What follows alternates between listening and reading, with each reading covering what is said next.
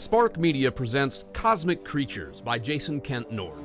Performed for you by Adam Anagnostou, Mike Kelly, John Yonker, and Luke Langfeld. Sound design by Dan Steffens. This episode contains content that may be alarming to some listeners. Please check the episode notes for more detailed descriptions. And now, Episode 1, God Particles.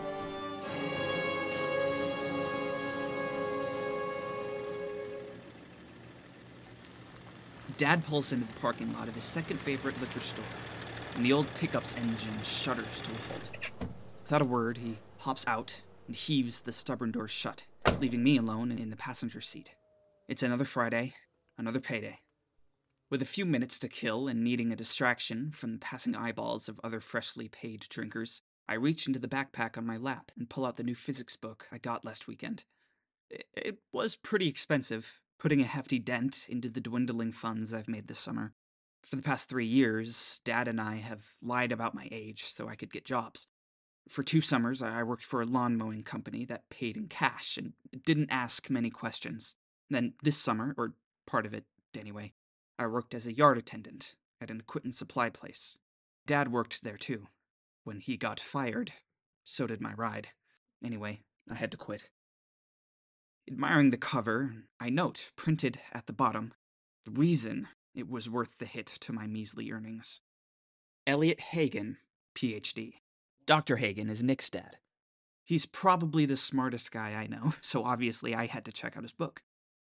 I didn't tell Nick I bought it. I know he'd think it's weird. Not just because it's his dad's book, but because it's a physics textbook. The Hagens live next door, and Nick is my only real friend. Well, at least I consider him my friend. I can only hope he'd call me a friend, but maybe he wouldn't admit it to anyone. On weekends, Nick and I often run into each other in the woods around our secluded subdivision. It's a sparse subdivision a few miles outside of Portman. There aren't any other kids our age among the neighbors, so maybe from his perspective, it's only a friendship by default.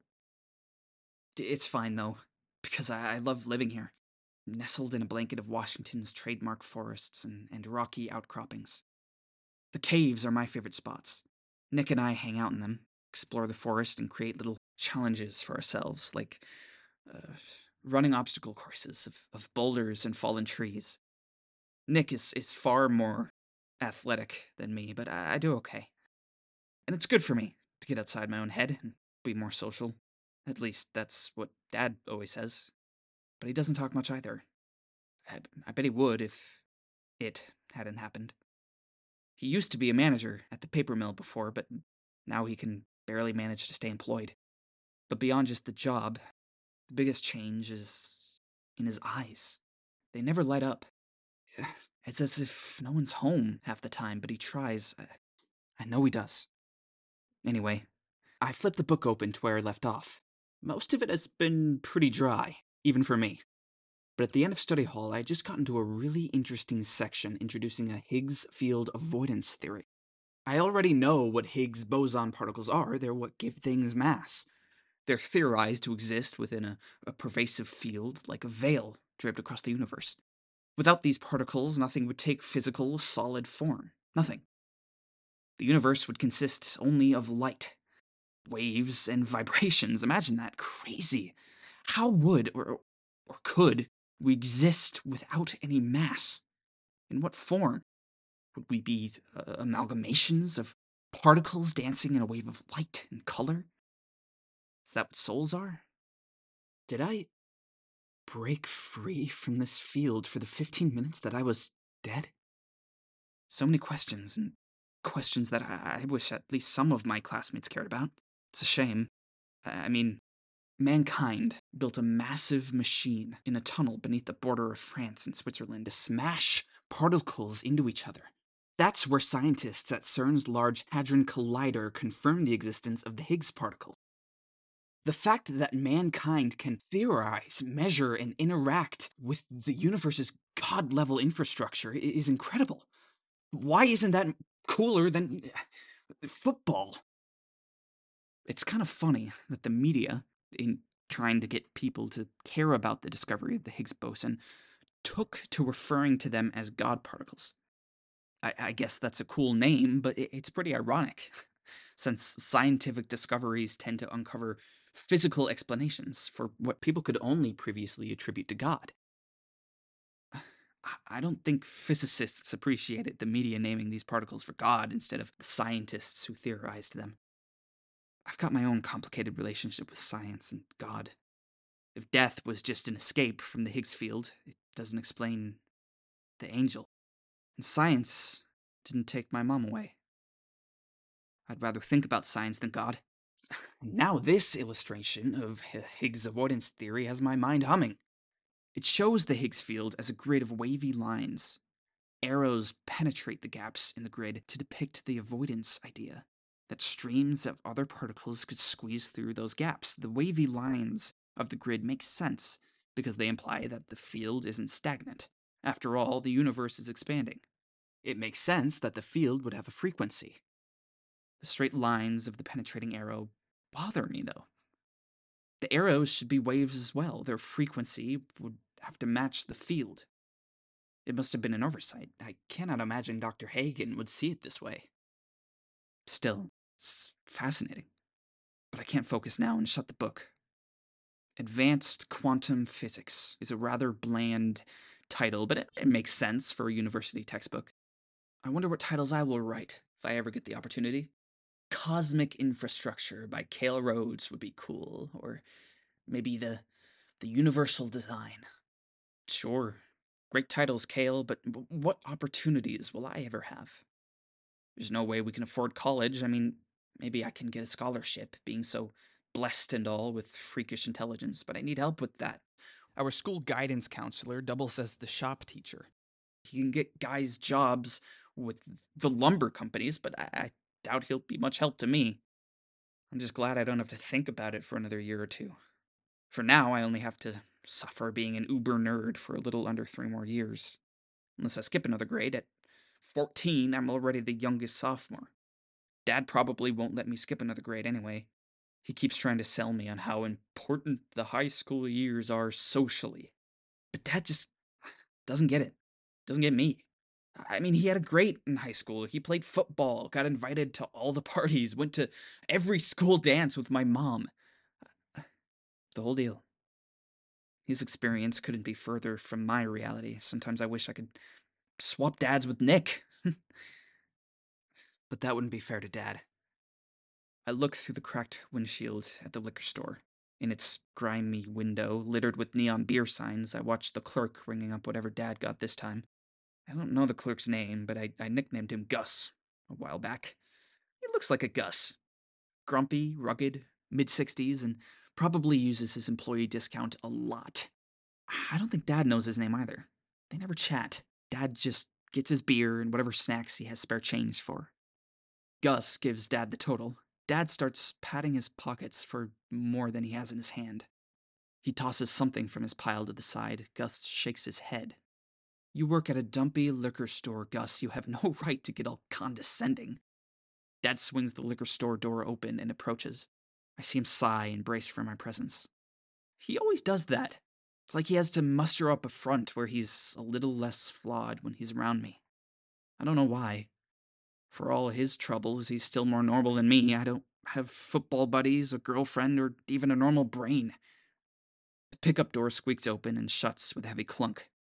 Dinner, he mutters, tossing me a bag of trail mix. He tucks the case of cheap beer on the floorboard behind his legs. He doesn't want to talk about it, and I won't make him. The nuts, raisins, and chocolate candies will get me by again. I glance down at the case of beer and wonder what it is about beer that grabs hold of people. I mean, I know what it is, but how good is it really? Dad always savors that first swig, and soon he guzzles it like he can't find whatever joy that first taste provided. I catch his eye as he looks to me, as if he wants him, or me, to say something, but I just look away out the passenger side window. We pull out of the parking lot and head out of town on Death Road. I suppose it's scenic and pleasant enough to most people who know it as Route 5. It meanders down through the forested valley, stretching past our subdivision and beyond, but to me, it's a familiar, dreaded trek. In the morning, it means I'm headed to school, not a place I enjoy. On the way home, it means we pass the spot. I was only a toddler when it happened, but it's burned into my memories. Shreds of it, at least. I hear my father laughing heartily at some story he'd been telling. I still see my mom's sweet and loving gaze into his delighted eyes. And then there's the huge, haunting deer frozen in the shine of our headlights. Its eyes pinned right on mine as if to apologize for what was about to happen. Blinking back to reality, I swallow hard. Here it comes. The billboard. The gravestone of my life's original trajectory. Quite fittingly, it's in total disrepair and a faded advertisement for our subdivision. Forest Edge Estates. Wildlife awaits. It's faded into oblivion. Dad and I always go silent here. Not that we ever talk much anyway. It's in another quarter mile. He'll try to engage me as if duty-bound to distract us from the sadness this spot summons. I've read a lot about near-death experiences and firmly believe that the accident in those 15 minutes before they revived me turned me into a freak. Young children who have such experiences have a statistically significant increased chance of being gifted in music, math, and science. I got the science and math, not the music. Most scientists scoff at the study of near-death experiences, except, of course, the ones who became scientists because they had one. Like others, mine was an out-of-body experience where I floated above the scene. I saw the blood-stained pavement, the deer carcass, smashed-up car, and the billboard strobed in red and blue lights. I saw a trooper cover my mom's mangled body with a sheet.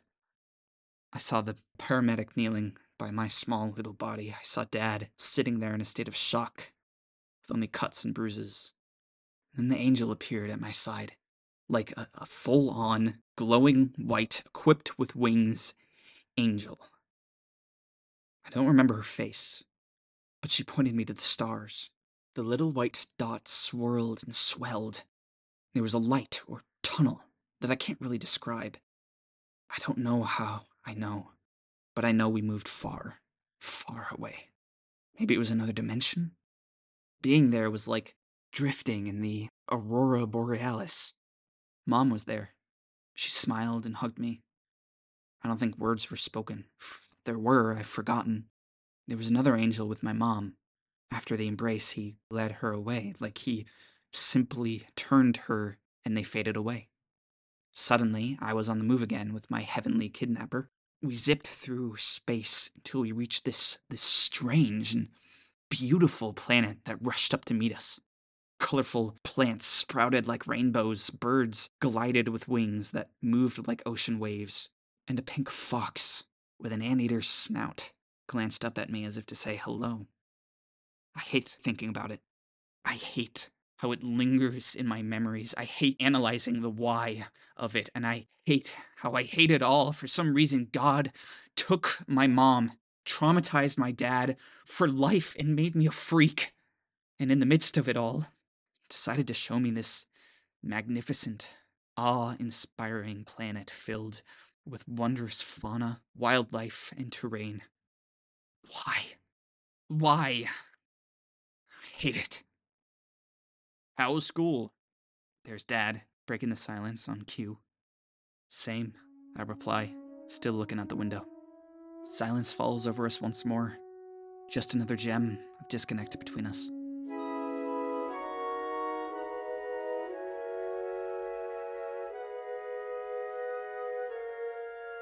Another pop quiz. I don't know why Miss White thinks she surprises us when we get them every Monday. It's easy for me, as they always are, but I try to go through it slowly so as to not draw any attention. I draw too much of it, thanks to Miss White. She loves class participation, and always asks questions when she lectures. I never raise my hand, even though I've known the answer to every question she ever asks. That doesn't stop her from calling on me when nobody else volunteers. And it being physics class, few ever do. Only Kayla and sometimes Nick, for the most part. I know Justin, the class ass clown, is the desk behind me and trying to cheat. I feel the burning gaze on my back. Sometimes Miss White collects the quizzes, sometimes we go over them as a class. I notice that when I cover up my answers, The Neanderthal finds a way to chop me down later with some stupid comment. When I give him access, he seems to lay off, especially if the quiz is collected. Today, I cover up. Screw him. Okay, let's go over it. Correct your own, Miss White announces to an audible sigh of relief from nearly everyone in the class. Number 1. What is the range of human hearing? Anyone? Kayla raises her hand. Kayla, 20 hertz to 20 kilohertz? Good. Number 2. What is the speed in miles per hour of a sound wave at 0 degrees Fahrenheit? Damn, no takers. I can feel it coming as Miss White's gaze moves reflexively in my direction. Kale? Nerd, Justin chirps in my ear. I lean forward as if to get away, but it just makes me feel more insecure to sit so hunched over. Justin, this is your only warning, admonishes Miss White. I look down at my answer. 717 miles per hour. Well, it's actually 716.42, but she rounded it when she taught it. Today, though, I refuse to be the nerd with all the answers. It's 724? I lie, trying to convey doubt and hoping she'll just tell me I'm wrong. Annoyingly, I can hear a couple of kids grunt in frustration, now believing that their correct answers are wrong. Miss White blinks at me for a second, looking confused, and double-checks her book. She furrows her brow. Is the book wrong again? She mutters. I have 717. Really? Can't that just be wrong like everyone else for a change? My hand goes to rub my brow. It's a big mistake, as it allows Justin to lean over and get a clear look at my paper. Oh my god, Justin narks. That's what he's got written, 717. He follows up with a scoff. Real smooth there, Wizinator. Others snicker along. Even Kayla gives me that what a dork look. And that's detention, Justin, Miss White claps. But Justin doesn't seem to mind. He's too proud of his shining moment. I glance over at Nick and grimace. He doesn't say anything, but offers a sympathetic half-grin. Number 3. What is echolocation? Miss White resumes, trying to restore order. Nick blurts out, the space between Justin's ears. The class laughs, and I break into a rare smile. Even Miss White has a hard time concealing one. Nick, that's enough. Miss White dutifully but softly reprimands. I glance appreciatively at Nick. He smiles and then directs a defiant smirk at Justin, who doesn't take it well. After class, Justin waits for me in the hallway. Thankfully, Nick is by my side. Nick plays basketball and is a shoo-in for Homecoming King when we're seniors. Justin is a punk loser who will peak in high school. Justin gives me frequent bumps and shoves, but he won't mess with me when Nick is around. There's a social order at work. I just wish we always hung out between classes, but Nick has his buddies and actual girls to hang out with. Real funny there, prick. Justin gently digs at Nick. Someone with the nerd today? He's a real target as me, but honestly, I don't care that much. It's noise. It's not going to go away, but it won't kill me. Beyond high school, he'll always be the loser. Nerds tend to fare better. Stop being an ass, Nick says, waving Justin off. I stick with Nick, walking down the hall. Gaining our distance from Justin, I offer, thanks, Nick. Don't mention it, buddy. I'll catch you. His arm is snatched from behind, and an all too familiar voice interrupts us. Nick, tell Mom I've got service club today. She can pick me up at 4:30. My heart rate surges, and I know who it is before I even turn to gaze at Nick's pretty sister, Ellie. I feel my insides go jelly and my rational brain turn off. What do I say? Nothing weird, maybe nothing. Nothing is safe. I hate this feeling like I'm a deer in her headlights, both the freezing up part and in the death road sense of an impending impact that will surely punish me for enjoying the moment. Do I wait and finish my conversation with Nick? Should I at least say hi? Too intimidated, I amble on a few steps while holding sight of Ellie for just a moment longer. And then I suffer another collision. I turn to see who I've lumbered into. It's Kayla. Hey, watch it, Kale, she scolds. Sorry, I mutter, stepping around her. I glance back at Ellie and Nick one last time. Ellie smiles at me. It's a soft, wry smile that's filled with both amusement and pity. Busted. I slink away, cheeks and neck burning. Such an idiot.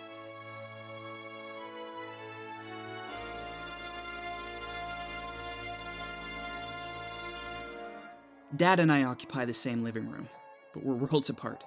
He's in his recliner, beer in hand, watching a college football game. On the couch, I've got my notebook handy, the latest of dozens of journals, and I'm noodling over the Higgs avoidance theory.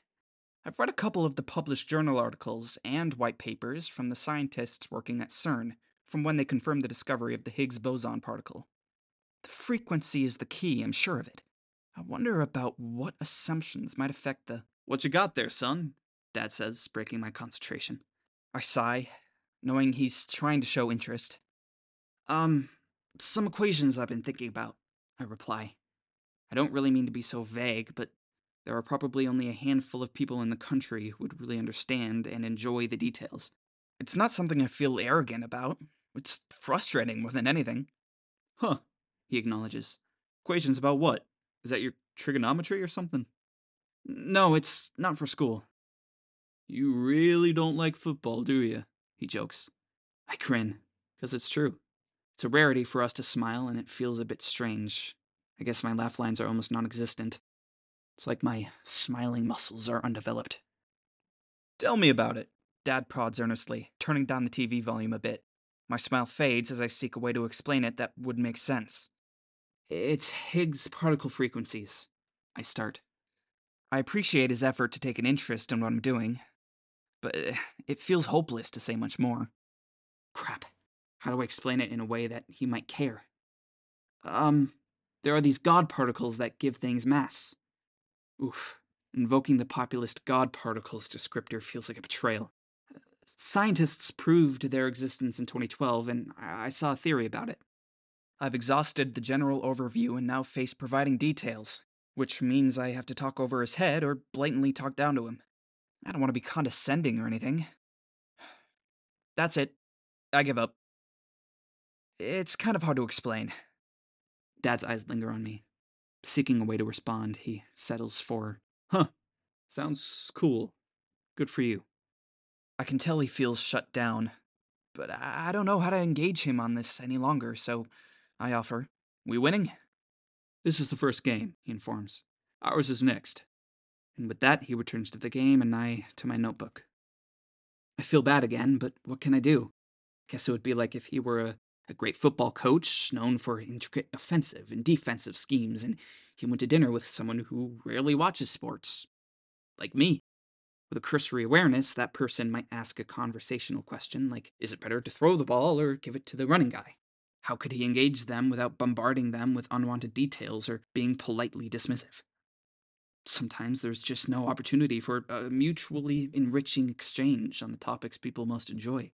It's frustrating. "Maybe you should check out cross country," Dad suggests, not looking away from the TV. He gave up on suggesting contact sports in middle school, but he seems to have forgotten that we talked about this particular one a month ago. He must have been drunker than I realized that night. "I'm not very fast," I reply. "In gym, I'm always near the middle of the pack. And that's exactly where I want to be." "It's great you're a smart kid, Kale, but you gotta get out and get active, you know?" Seeing as he's already chatty and has several hours of beer and football in front of him, I think now is a good time to head outside. Maybe it'll cheer him up. "I'm actually meeting Nick soon. We'll probably throw a ball around." That's not what we ever do, but he doesn't know that. He smiles dimly. It's a shame that big smiles and laughter from him only exist in my distant memories. As I leave the room, he calls, "Let's eat at 5. I glance back and see him sitting alone in that recliner. He seems to sink further into it each day, all by himself. A pang of guilt surges through me for leaving him. But I can't solve all his issues for him. He's gotta know. I'm trying too.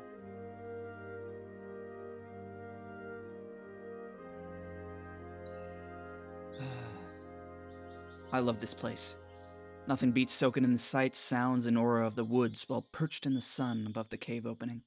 The warmth of the sun radiates down on me from above, and a stream of cool air seeps up from the cave below. More than once I've fallen asleep here only to be woken up by raindrops and forced to wait out a storm in the cave. It's kind of a cool place to hang out, actually. Would have made a nice home for a caveman family. Of course, there was also that time when I woke up, startled by a bad dream, and I fell and broke my leg. Dad was pissed. I didn't need surgery, but the medical bills were still a big deal. Everyone lectured me about how dangerous this place could be. Not just falling, but encountering bears or other animals in the cave, or carbon monoxide. It's been 5 years now, and ever since, I never admit that I still come here, even though I do all the time. I'm more careful now. It's a fall I don't want to make again, but this place means something to me. It's where I feel alive. My favorite thing to do out here is animal whispering. At least that's what I call it. I seem to have a way with animals. Sometimes I feel like they shouldn't be so trusting, but I guess I give off a trusting vibe. It's not just squirrels that dare to approach. When I offer up some crumbs, I can get rabbits to follow me and coax birds to come say hello. My holy grail moment was when an owl came over and perched a few feet in front of me. We had a brilliant conversation, as I see it. Ah, here comes my next visitor. A blue jay lands in a tree about 20 feet away. Hey there, Jay. I welcome him. I think it's important to vocalize a greeting. Quiet types are more foreboding, I believe. It's also important to be still, but not a statue. You have to let him know that you are comfortable and relaxed, but free of wild movements. I swing my feet ever so slightly and intentionally shift my head a bit every few moments. I search around for something to interest him. A couple of feet to my left, I spy a tiny, lone flower that found an ounce of soil between a couple of rocks. I slowly pick it up and cheerily narrate, "Look at this, Jay. See what I found?" It stares at me, head twitching from one angle to another. I don't really need it. You want to check it out? It hops over to another branch, all while checking me out. I think I've got him. Now for the moment of truth. It's okay. I'm different. After a moment of pleading eyes, I feign indifference, humming ever so slightly. It launches, swoops over with ease, and lands directly on my hand. I smile. At least animals can connect with me. It investigates the flower for a moment, then startles and flies off. Soon I hear why. Voices approach. Nick has the new kid, Fitch, in tow. Well, new a couple of summers ago. He lives about a mile west of us if you go through the forest, but it's triple that distance by road. He and I never really got off to a great start. Nick lazily swings a stick at the brush as he trudges along. He spots me and waves. "Hey, Kale." The blabbering, chubby oaf behind him is carrying a BB gun. Fitch sees me, and the way his shoulders sink and the gun droops lets me know that he was happier having Nick to himself. Glad to ruin his day. "Kooky Kale, imagine finding you alone," he wisecracks. "Come on, Fitch, knock it off," Nick dismisses. I suspect he's been getting an earful from Fitch, has tired of the chatter and doesn't want him putting me off, which is nice. Fitch isn't a mean kid like Justin. I think he's just desperate for some friends and has to impress others by making fun of something or someone. I don't mind spending a little time with him and Nick, but he wears you out. "Hey, Nick," I cheerily greet him. Less enthused, I acknowledge, "Fitch." Nick jumps on a boulder below my perch. Fitch boasts about their mission, puffing up his chest and gripping the BB gun confidently. "We're gonna shoot a possum and leave it on the deck to scare Ellie. Ha!" Well, that sounds awful. I can't imagine it ever being enjoyable to kill an animal. If I ever had to kill one, it would have to be for a good reason, not entertainment or sport.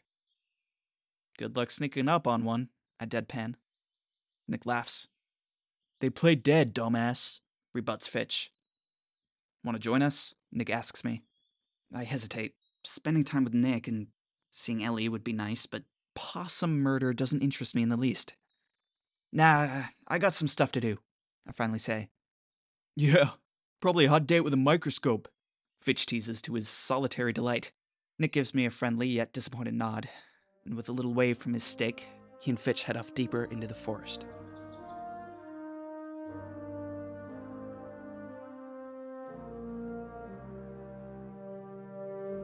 Kale doesn't fucking deserve this. Is this really it? Am I really doing this? Fucking hell. I can't remember what normal pain is like. It's as if I'm a damn zombie. Someone could bust my jaw and I doubt I'd feel anything but variety. Blinking, I realize that I am staring at a crease in the notice on the table, finding refuge in the sight of it as total emptiness consumes me. A once unscathed paper forever ravaged by a simple line, and then again by the crumpling and uncrumpling my hands wreaked upon it. I too feel damaged, used up, and spent on wretched purposes. We're garbage now, this eviction notice and I. Both of us. I know what I've got to do, and believe me, I know how wicked it is. I wonder if anyone else has ever reached this state of emptiness and self-loathing before, or if I'm the first. I can't stop the voice in my head from telling me I'm such a piece of crap. I'm a waste of the air and space I take up, a waste of the time and attention of people I meet, a waste of the water I drink. Or the water and the beer, anyway. Hell, I'm even a waste of the crappy-ass junk food I consume. I can't even properly provide a decent meal for the only person I care about, the only person keeping me above ground. It's finally come to this. There's no way out now. None. Not this time. I thought I had hit rock bottom plenty of times before, but this is truly it, here and now. I have failed Cale. Flat out failed my son. Taking in a big gasp of air to get on with it, my lungs burn. Stirred, my eyes take final stock of the full eviction notice. It's dated 29 days ago, addressed to Russell Rhodes, addressed to me. The sheriff will be coming tomorrow. There's no more time. I know my life is over. It doesn't really matter what happens to me now. I don't know how long before I physically die, but I won't be alive after what I'm going to do. What I am about to do to Cale is the true death of me. The thought triggers my eyes to flood with tears, and I desperately clench up to squelch the sobs that want to resume. Damn, I hate crying. I don't fucking cry. I try to keep quiet. Cale's asleep in the next room. I can't face him. Not now. Shuddering, I leave the notice on the table and step outside into the night air. It's chilly, but I hardly feel it. The air is silent, except for my chokes and snorts as I furiously try to stop the sobs clutching my abdomen in a vice-like grip. The need to breathe stops the convulsive sobs. I take a deep and lung-stretching breath. I look upward at the inky night sky, focusing on a single star. "I'm sorry, Maria," I say in words barely above a whisper. I scan the multitude of stars as they mock me with their twinkling hope. It should have been me, not you. You'd have been fine without me. Cale would have had a real parent who understood him. He wouldn't have had to suffer in the shadow of a damn drunk. It ain't even the alcohol, Maria. All the failing of sobriety in life has been about the unrelenting emptiness and sadness that controls me. I've tried to fight it, tried to fill it, and tried to hide it, but I know he sees it. He's too smart for his own good. You'd be so fucking proud of him. My spirit died with you, Maria. I'm so sorry. I love Cale so much that I have to stop failing him. It has to end now. I have to get out of here and let death track me down. It's been stalking me with suggestions. It's been my most faithful companion for years. I imagine ways to end it every day, Maria, but the same thing always stops me. Cale. I couldn't do it to him, for him to find me, for him to have nobody. But let's face it, if all he has is me, then he already has no one. He would have been better off if I had died with you. Whoever adopted him would surely have done a better job than me. I love him too much to make him homeless. There aren't any shelters here, Maria. The church might feed us, but it'd be life under a bridge. No, that can't happen. Not to him. Not to our son. I go back inside and reach for the journal Cale left sitting out. Flipping through it, I can't help marvel at his genius. He'll forget more than I'll ever know. He needs someone else, someone smarter, better for him. I can't ruin the Einstein of a generation. Reaching a blank page, I tear it out. I swallow, suddenly finding my mouth irritatingly dry. I need another drink. I grab the whiskey bottle. It was almost full a half hour ago, but only a quart or so now, and I still don't have the courage. I take it to my lips and chug. Chug it all. I grab the pen and go at it. Now or never. Dearest Cale,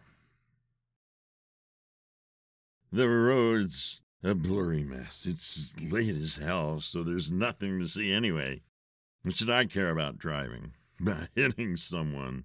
I'm too drunk. Numb. Drum. That's funny. The amusement is stomped out by a jolt of gravity. I should go back. No, I can't. It's done. He's better without me. It's for the best. So now what, loser? Got a plan, moron? Where am I even going? Come on, death. Take me now. I grab my beer, chug the last half of it, and chuck the empty can onto the floorboard. Hey, there's that goddamn billboard. Now where is it? Where's the goddamn deer now? I spew at the windshield into the night. Take me like you took Maria. Let's get this over with. That damn deer should be here, right here. I yank the wheel, searching for it. Oops. The pickup goes all wild, launches off the road, drops like a roller coaster, and bam, slams into the ditch. The violence of it shocks me. I'm tossed brutally about the cab like a rag doll, rolling and slamming every which way. The pickup tumbles and slams end over end down the embankment toward a drainage pond. If this is the end, so be it. The world goes black. We hope you've enjoyed Cosmic Creatures, a Spark Media production. This program was directed and executive produced by H.G. Zeisler. Text copyright 2022 by Jason Kent Nord. Featuring the voice talents of Adam Anagnostou as Cale Rhodes, Mike Kelly as Russell Rhodes, John Yonker as Dr. Elliot Hagen, and Luke Langfeld as Major Rogge. Illustrations including cover and episode art by Meredith Tuvey. Sound design by Dan Steffens. Story edits by Emily Nord and H.G. Zeisler. A special thanks to our founding Spark storytellers. If you or someone you know is struggling, please remember that help is available. Reach out to your local mental health resources or consider contacting a helpline.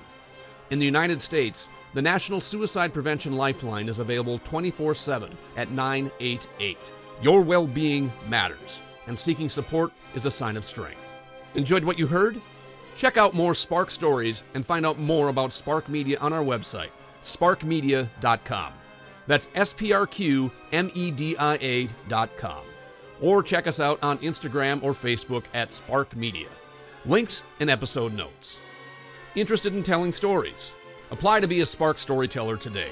Link in episode notes. Audio production copyright 2023 by Spark Media LLC, all rights reserved.